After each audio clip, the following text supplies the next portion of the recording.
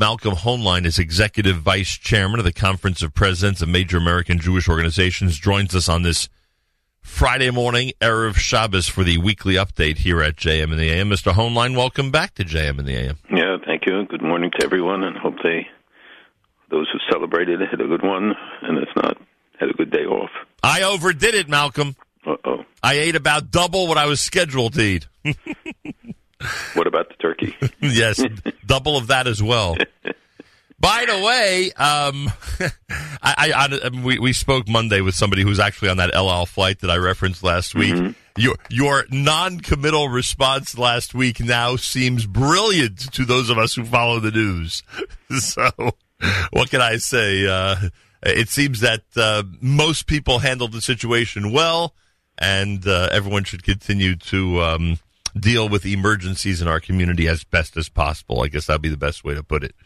And I'm sure after not reacting last week, you don't feel the need to say a word about it this week as well. I think all the reports this week speak for themselves. Right, that's true. And that's why we always have to follow the facts and, not jump to any conclusions. 100% true. Well, here it is. And I always joke with you that it's amazing that this always happens right before Chanukah. I think there's something suspicious about that. That's too strong a word, I know, but it's still funny that we get this type of news always around the holiday of miracles and the holiday that is most associated directly in more recent times, so to speak, with our holy temple. A tiny stone, half shekel weight that dates back to the first temple period was unearthed north of the city of David in Jerusalem. The weight was found during the sifting of archaeological soil originating from the foot of Robinson's Arch at the western wall. The weight, which has the word Becca written on it in ancient Hebrew script, has been known to be used as a half-shekel donation that each person from the age of 20 was required to bring as a census and for the maintenance of the Holy Temple as described in the 38th chapter of Exodus. Your reaction to this amazing discovery? I don't know how people can be complacent when they saw the reports, which were carried in a lot of the press, that when they see the report, and what makes this unusual, it's not the first time a Becca, which is the weight of the half shekel, when people came to where Ola Regel and they had to do Machzis a shekel, the half a shekel, this is the weight that they use. But this one has the word Becca written on it. So there's no doubt about what its purpose was, what its intent was, and that they would bring a Becca, its equivalent in silver, to pay the taxes, and they would have been measured out on scales on the very spot under the Temple Mount where the tiny stone weight was unearthed. What's different from the others, as I said, is that this one has the name and that the location where it was found. And I think that they said that it was written in mirror style, in other words, written backwards on the stone itself, but that it will lead to many other interesting information. First of all, now we know the exact weight, we know exactly what was involved, but more than that, to see the Bible come to life, to see Tanakh come to life. There are two references, one about Rivka, where it uses the word Becca, and then in about the Machzis HaShekel in Shmos, in Exodus. And to me, it's just so reaffirming and confirming. If anybody who doesn't talk about this at their Shabbos table and talk to their kids and grandchildren about it is making a huge mistake. It is amazing that an actual physical piece of our history that is that old is discovered and being as being held by somebody in their hand. Just the whole thing is so remarkable. And also, as you know, that there were revelations this week about the trench, which I've talked about many times from years ago, but that the discoveries that were uncovered are now being made public. Because this was done with the Waqf's permission, because the Waqf wanted to be able to lay these wires, and I went up actually and saw the pictures and the depictions of all of this at the time from above from the side of the top of the shuk where you can look down on it, and it was very disturbing to me that this was going on. But then the archaeologists went in, they controlled it, they found bones, and they found pottery from the first Beis HaMikdash, not the second. Now they got stuff from the first. And again, every bone from a kosher animal. Unbelievable. Whole thing is incredible. What do you think of my my theory about the month of Kislev, that it seems every time we get to this part of the calendar, more discoveries come from that era? Well, the reason is because usually the digs take place over the summer and they finish with Rosh Hashanah or Sukkot, and so by the time they analyze it and by the time they have a chance to catalog and review everything, and then the information is released November, December, January. Well, coincidence or not, it gives this upcoming holiday a special feeling. You know what I mean? Absolutely. It does give an amazing boost when you're marching toward Hanukkah when these things are discovered and announced. So I don't know if it's a coincidence, if it's done on purpose, not, or no reason to be suspicious, but it does lend such an amazing atmosphere to the upcoming holiday. So this is one of the things, not only tonight at the Shabbos table, as you said, but as we go into the holiday of Hanukkah, to me, that should be mentioned more than once to our family, and obviously the teachers out there, all teachers out there, and there's so many listening around this country and around the world. Make sure to make this part of your Hanukkah curriculum. Let everyone know that the history of the Jewish people comes to life just from what's being found now in the Holy Land. Simple as that. All right, we go to the elections in Israel. So Prime Minister Netanyahu, we thought when we left the air last week that it looked like that on Sunday a date would be announced for elections, etc. But instead, Prime Minister Netanyahu takes the portfolio of defense minister, and somehow Naftali Bennett decides to stay in the government. If he would have left, of course, the Unity Coalition would have been gone. Tell us about those two things, about him not designating someone else as defense minister, and Bennett's decision to stay in. So, as you know, he holds several portfolios now. I think it's an economy move to save the salaries for the government, but unless he gets paid for each of them. Look, Israeli politics is a maze within a maze within a maze, and you can never just judge based upon what seems to be the case on the surface. One doesn't know what leverages and what other indications are. Everybody does polling all the time in Israel, and they will look at that and say whether it pays for them to go to early elections. Will anything result from it? Will they build up the resentment of the people more because they will have wasted the money to come up with the same result? There are people, and there's some polls that show people, are tired and just say, get it over with, having the election, because we're only talking about a difference of 6 months, of having the election in February, March, or having it in November when the government anyway comes to an end in 2019. So it's not talking about the usual situation where the average government in Israel lasts 2.5 years. This one is already going into in the third year and wants to fulfill its mandate, the 4 years. For Bennett, and Bibi has to look at the totality of the situation about coming out of Gaza with all the repercussions, some of the negative criticisms, people feeling there's no conclusion or that they jumped too quickly. Others saying, look, we saved their lives. We didn't put our young men and women in the IDF in jeopardy.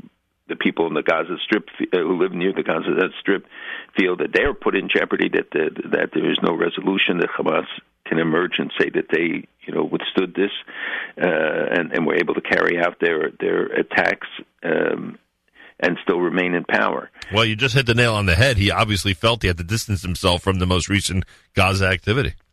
And so by assuming this, the problem was that Bennett wanted the defense ministry, and I think it's the most face-saving way. Had he appointed somebody else, that might have been a stop this way. When he keeps it himself, it's less of an issue, and it can always be given out later to someone. As you know, he was criticized by Benny Gantz, a former chief of staff, and others, so I think he is assuming the responsibility. He said he shared it with the head of the Mossad, with the IDF chiefs, but ultimately it needs a decision maker. You need a defense minister, like you need a foreign minister, and I hope one day there will be one of those again. And it can't all be concentrated and being held for some future coalition. Now, an appointment might be more divisive than leaving it as it is. For Bennett, I'm sure there were numerous considerations about whether to stay in or not. But I think most of all was the public reaction, which was so highly critical, both in the media, but polls, everything showed that people did not support the move by and large. And I think it probably mostly amongst his supporters that they brought down a right-wing government. I get it. In other words, the last thing Bennett needed was the country thinking he was responsible for the early elections. And bringing down a right-wing government, which he, touts all the time. And so I think that and I think if the polls would have shown that some vast difference would take place, some realignment, I think others would have been pushing. But even the opposition didn't push for elections. They did the pro forma calls, but you didn't really see big reaction. The big reaction were the demonstrations of the people from the South, and everybody has to feel for them and understand their plight right now. And their children growing up their whole lives living in shelters or 15 seconds from a shelter. It's really it's very difficult, and yet they are so resilient, and they stay and they grow and they develop. It's incredible. Yeah, that's for sure. All right, so we have a situation. I'm just the one piece I'm not 100% with is then why not give in to Bennett and let him be the defense minister in this scenario? Like, why would that have been? Why can't Netanyahu have just said, we saved the coalition by me appointing him to be defense minister? That's the one part I don't get, or is it? Well, their relationship isn't great, right. Number one. Number two, he doesn't want to give a potential opponent a platform to become the defense candidate in a future election, as opposed to him the security candidate. And and I think that it would have roused opposition from other parties that would have been jealous or would have wanted to have somebody else in that seat, or don't like Bennett and his party. So it's an easier way out. It's a postponing of a problem, which is often what happens in Israel. It's funny. Last week, you alluded to it. And again, it's a shame that it has to be at the expense of men, women, and children in the South. But it's obvious that the prime minister feels there has to be a consideration about the relationship Israel has with certain countries in the Middle East when making a decision about how to react to Hamas in Gaza or to all the terrorist groups in Gaza. That's number one. And number two, it's interesting that he has to put some distance, put some time between this episode and when everyone goes to elections, because he doesn't want anybody running on this platform. And and the proof's in the pudding. Look at Gideon Sa'ar. He basically spent the week talking about this, right? Talking about the lack of reaction, a proper reaction by Netanyahu in terms of Gaza. Yeah, well, he found something to get him back into the limelight, and of course, the Israeli press always loves the opportunity. He resigned voluntarily. I mean, he stepped down. He was often the most popular person within the Likud party in terms of polls and things like that. But this was an ideal opportunity for him, and it's without doubt that they would take advantage of it to assert.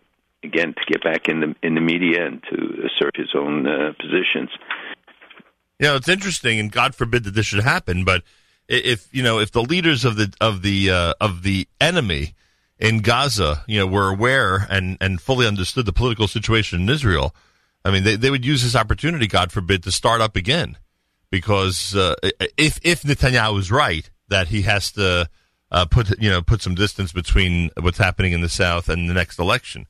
Because if in fact the most potent argument against Netanyahu, the most potent campaign against him is going to be Gaza, then ironically, usually the enemy starts up and that's how he wins on safety and security. Ironically, it could work the exact opposite way this time. That's what I was alluding to. But for Israel, the key things is they need to restore calm. Right. They have the relationship with Egypt, which was pressing very hard for an agreement. You want to limit Iranian influence and not give them more of an opportunity to build up. And I'm not saying that this was the right way to do that, but that's right. A key consideration that they have, and to stop the buildup of weapons there, and of course to protect their citizens. The other consideration is that the prime minister clearly was alluding to the situation in the north, and that their fear was that an extensive operation would occasion an attack from the north, and Israel would then have to be facing a two-fronted assault. And that is, he says that is the major consideration. They keep alluding to the fact that they're expecting at some point in the near future to have to respond to it. The problem is that the Hamas in particular, can boast that this was a victory for them, that they carried out, that the activities which they admit were organized by them. They're not spontaneous demonstrations. They're meant to deflect attention. Mm-hmm. They got the $15 million in cash to pay off people, which went generally for $100 to each of the families, and they paid off the salaries of Hamas officials that were long owed. And they walk away and say they don't care what suffering the Palestinian people go through in Gaza, and the whole media is just so distorted and misrepresentative when they talk about still an occupation. I mean, there is no occupation, and yet they continue, no matter how many times you point it out or whatever, they still continue to do these outrageous reporting about what was going on the ground. And I heard reports on NPR and elsewhere where they talked about the number of wounded without ever mentioning, and the Israeli Air Force response, never mentioning once 500 or 460 missiles hitting Israel. Par for the course. America's one and only Jewish Moments in the Morning radio program, heard on listeners-sponsored digital radio around the world on the web at NachumSegal.com, on the Nachum Segal Network, and, of course, on the beloved NSN app. Black Friday here at JM&M. Malcolm Hoenlein is Executive Vice Chairman of the Conference of Presidents of Major American Jewish Organizations. All right, you know the big topic that everyone insisted this week I discuss with you, and that, of course, is Airbnb. What do you think of their announcement, and do you think that the big reaction, especially on social media, is going to make a dent in their company? So Airbnb, which everybody knows rents apartments, has listings. They had a couple hundred or maybe 100 in the West Bank settlements in the communities, as they do in every other place, disputed or not, around the world. And this was clearly a result of a sustained campaign that went on for some time to yield this result. I believe it's a violation of American law, and we have efforts by the Lawfare Project and others to pursue legal remedies against the company and to hold them to account. You know, last week, the 26th state, Kentucky, signed an executive order, wow. BDS legislation, and now more than half the states have anti-BDS legislation, anti-boycott, and this, we think, falls well within that purview.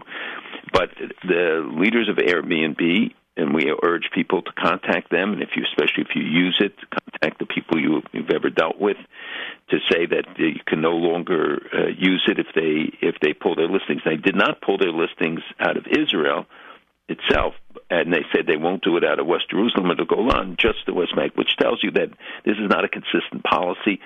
This is part, though, of why we keep pressing how dangerous the BDS movement is, how pervasive it has become in terms of invading into major corporations or others who feel the pressure, and now they got to feel the counter pressure.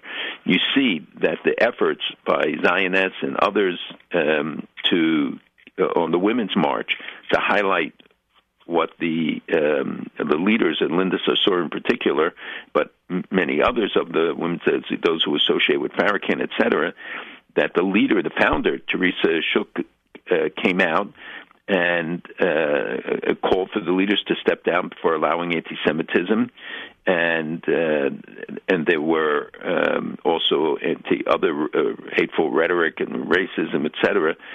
And there were others who then joined, some movie actresses, I think, or at least public personalities.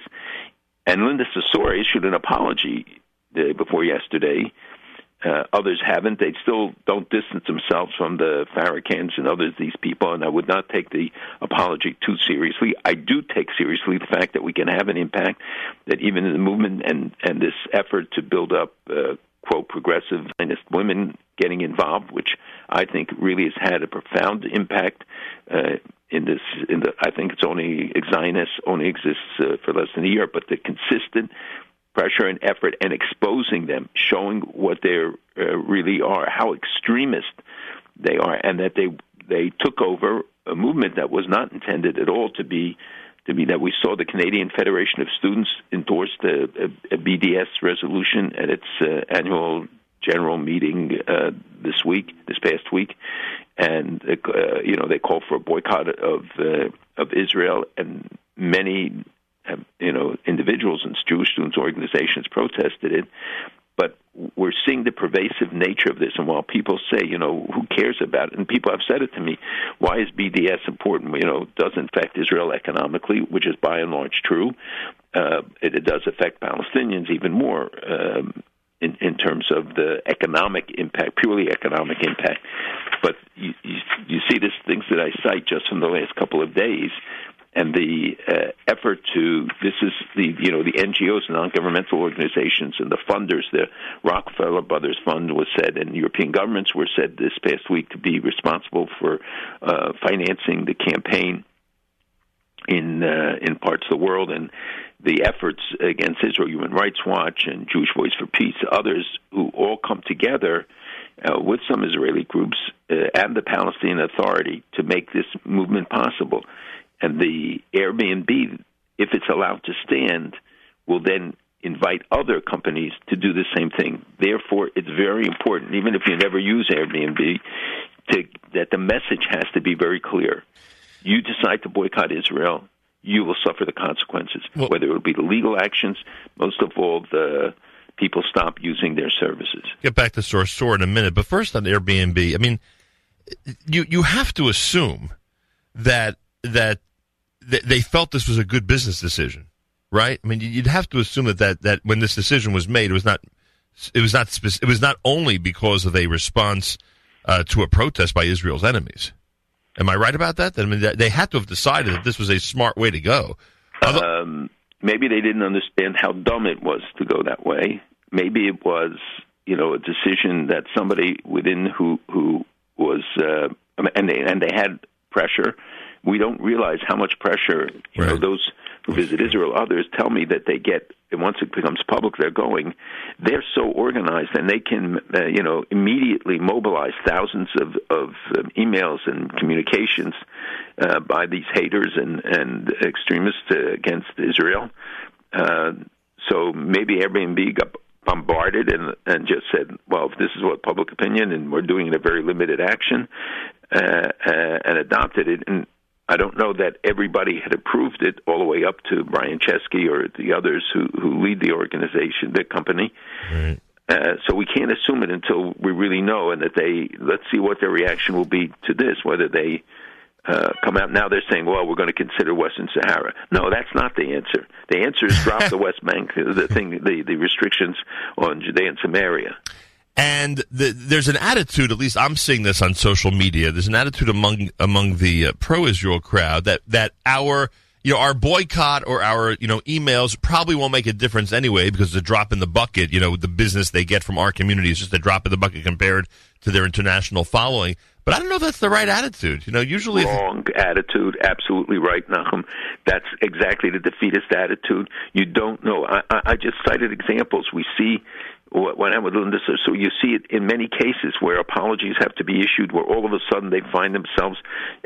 We are urging government and governors in New York, New Jersey, Connecticut, everywhere across the country who have BDS legislation to say that if, in view of a decision, that state officials on travel cannot use Airbnb until this matter is resolved. And most of all, when we see an ally coming under this kind of an attack, and it's clearly discriminatory, and they're not punishing China or all the violators of human rights when they announce they're not going to do anything in any of the other countries, any country that has anybody complaining about it. And yet to come after Israel on this, it cannot be allowed to stand and not be protested, and that at least the price, even if they don't rescind it, but the price has to be high for them. All right, no question about it.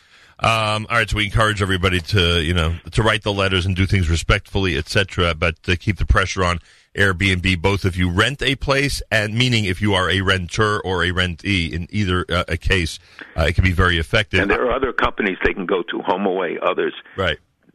There are options out there, which I wasn't even aware of, but there are other options out there. Right. Also, so on the Linda Sarsour thing, first of all, I mean, you saw the recent reports. It's hard to keep track of her apologies at this point, which way they're going, if they're sincere or not, or what they, how they're directed, etc. But the one thing I'm wondering, because you mentioned Teresa Shook, if in fact she's insisting that the movement's organizers step down because they've allowed this anti-Semitism, I mean, wouldn't you suspect that the first person she would dismiss or recommend dismissal would be Linda Sarsour, that she wouldn't be allowed to speak at any of these gatherings anymore?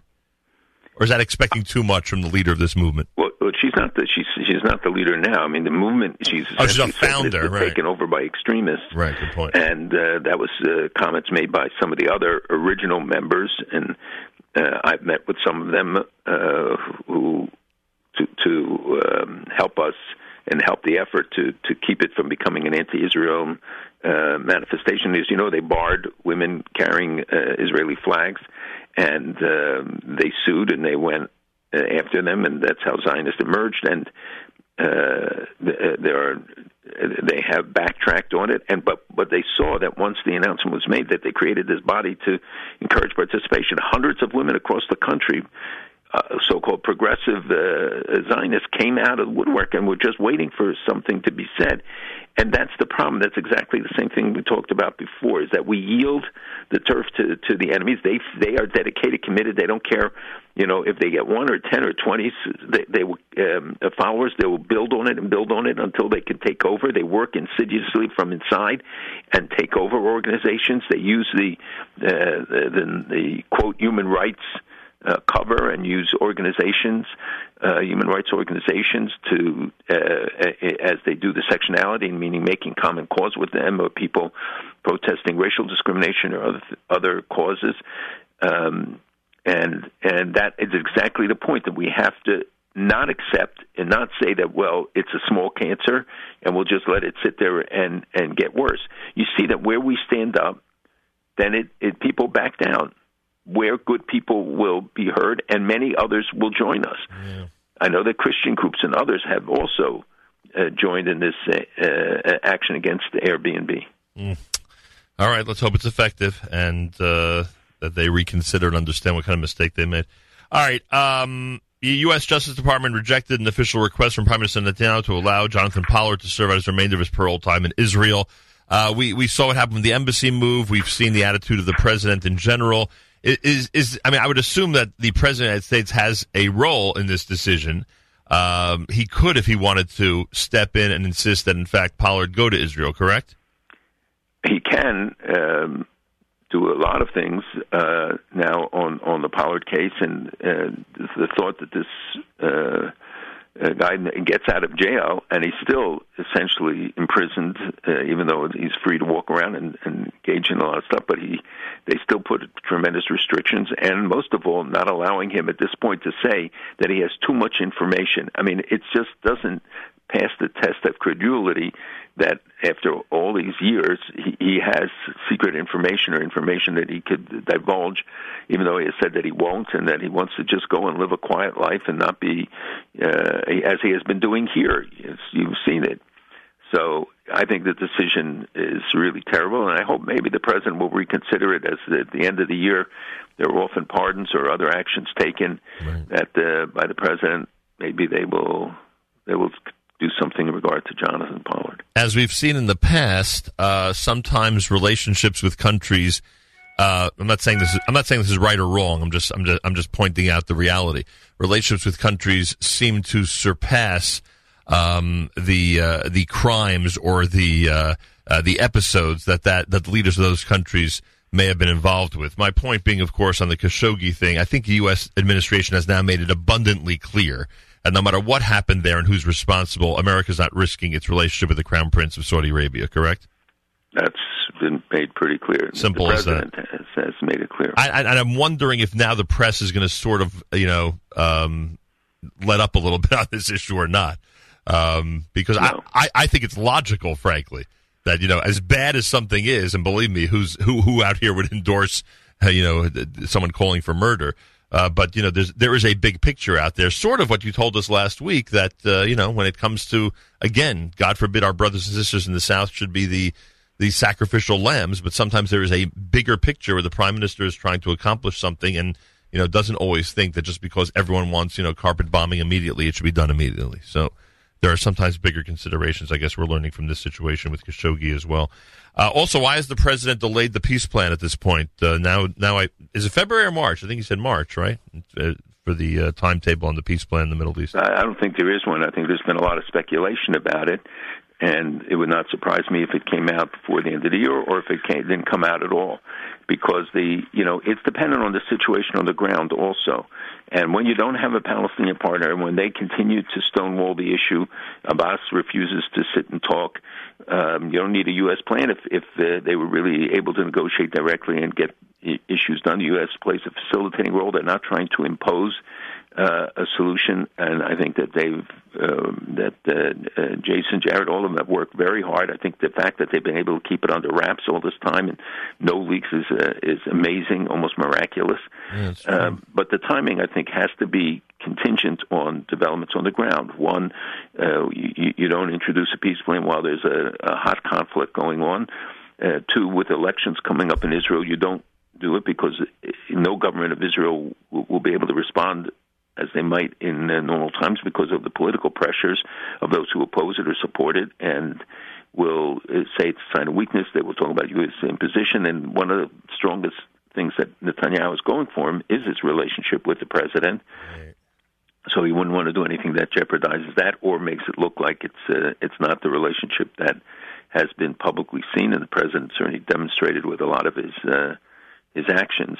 So I think it's not a simple question of flipping a switch and saying we're going to expose the thing. You have to do it at the right time when it'll have maximum impact, and doesn't become just a political football for there will be immense amount of opposition no matter what the deal says or doesn't say. There will be opposition, and it can't be. It is not a final deal. This is a proposal. It's a framework. I think. Because ultimately, if the parties don't negotiate the deal, it will never work. All right, as I mentioned to you, we have a time constraint here. We have a special guest coming up. So another minute or two, and let me just toss these in here. You saw this item that the Mossad actually stopped a potential Hezbollah attack in Buenos Aires this week? In Buenos Aires, as they did in Europe, and it was supposed to be a mass casualty terror attack. And there were Australians of Turkish nationality, I think, or background, and they've been under surveillance for many months, and they were tied to ISIS. I remember one of the statements. And if we look around the world, you see that the EU now all of a sudden is open to sanctions against Iran because of the foiled attacks in France and Denmark, in which Israel played a role as well in warning about it, and many other. We can go through the lists, but also the exposure of the laundering mechanism in Germany, where Hezbollah found, as they called it, a safe home, and the French prosecutors just put 15 members of on trial last week in Paris. According to various reports from Germany, and they were tied to the laundering of Colombian narcotics money and the narco network with people of Lebanese descent. So, and this is just one of many, right. As well as the unfortunate continuation of anti-Semitic manifestations that we see all too regularly every day that are of concern. And I think that also the BDS and others have received certainly report from international sources I mentioned earlier, and there are relationships with it. I think we should mention that the U.S. has really taken some strong stands now this week on additional sanctions on Iran and about companies that are doing business there, and Brian Hook, the special representative, came out very strongly and warned any bank that participates, whether in the EU initiative to bypass the restrictions on trade and banking, would face additional sanctions. Europe wanted to do this SPV, the special purpose vehicle. It's going to fail. It's not going to work. You can't do without being able to have business in the United States. And the head of the National Security Council said that Iran has said they're going to return to the pre-JCPOA status. Let's see them return to it. The answer is that Iran is suffering. They admit in many instances internally that they have all of these problems, blame the United States, but it's, of course, a much more complicated thing. It's not just them, but they're not in compliance. Trade with Europe went up 25%, I think, this past year. Let's see. I believe it will not be the case next year, and hopefully the sanctions will kick in, and we will continue to press those who try to bypass them. And I think the administration, the Treasury Department, state, others are doing a good job in trying to counter it. And just to note that the UN again passed the 9 resolutions against Israel. But the most ludicrous, and if people want to understand, 151-2, they talked about that Israel should give up the occupation of the Golan. At a time when Iran, the militias, the IGC, all of them are pressing Hezbollah on Israel's northern border, even the idea is so ludicrous and so far-fetched. If you want to understand how incredible this is, that's a good example. It certainly is. Thank you, Malcolm. Have a wonderful Shabbos. We'll speak again next week. Malcolm Hoenlein is Executive Vice Chairman, Conference of Presidents of Major American Jewish Organizations. Weekly update, Friday, 7:40 a.m. Eastern Time here at JM in the AM.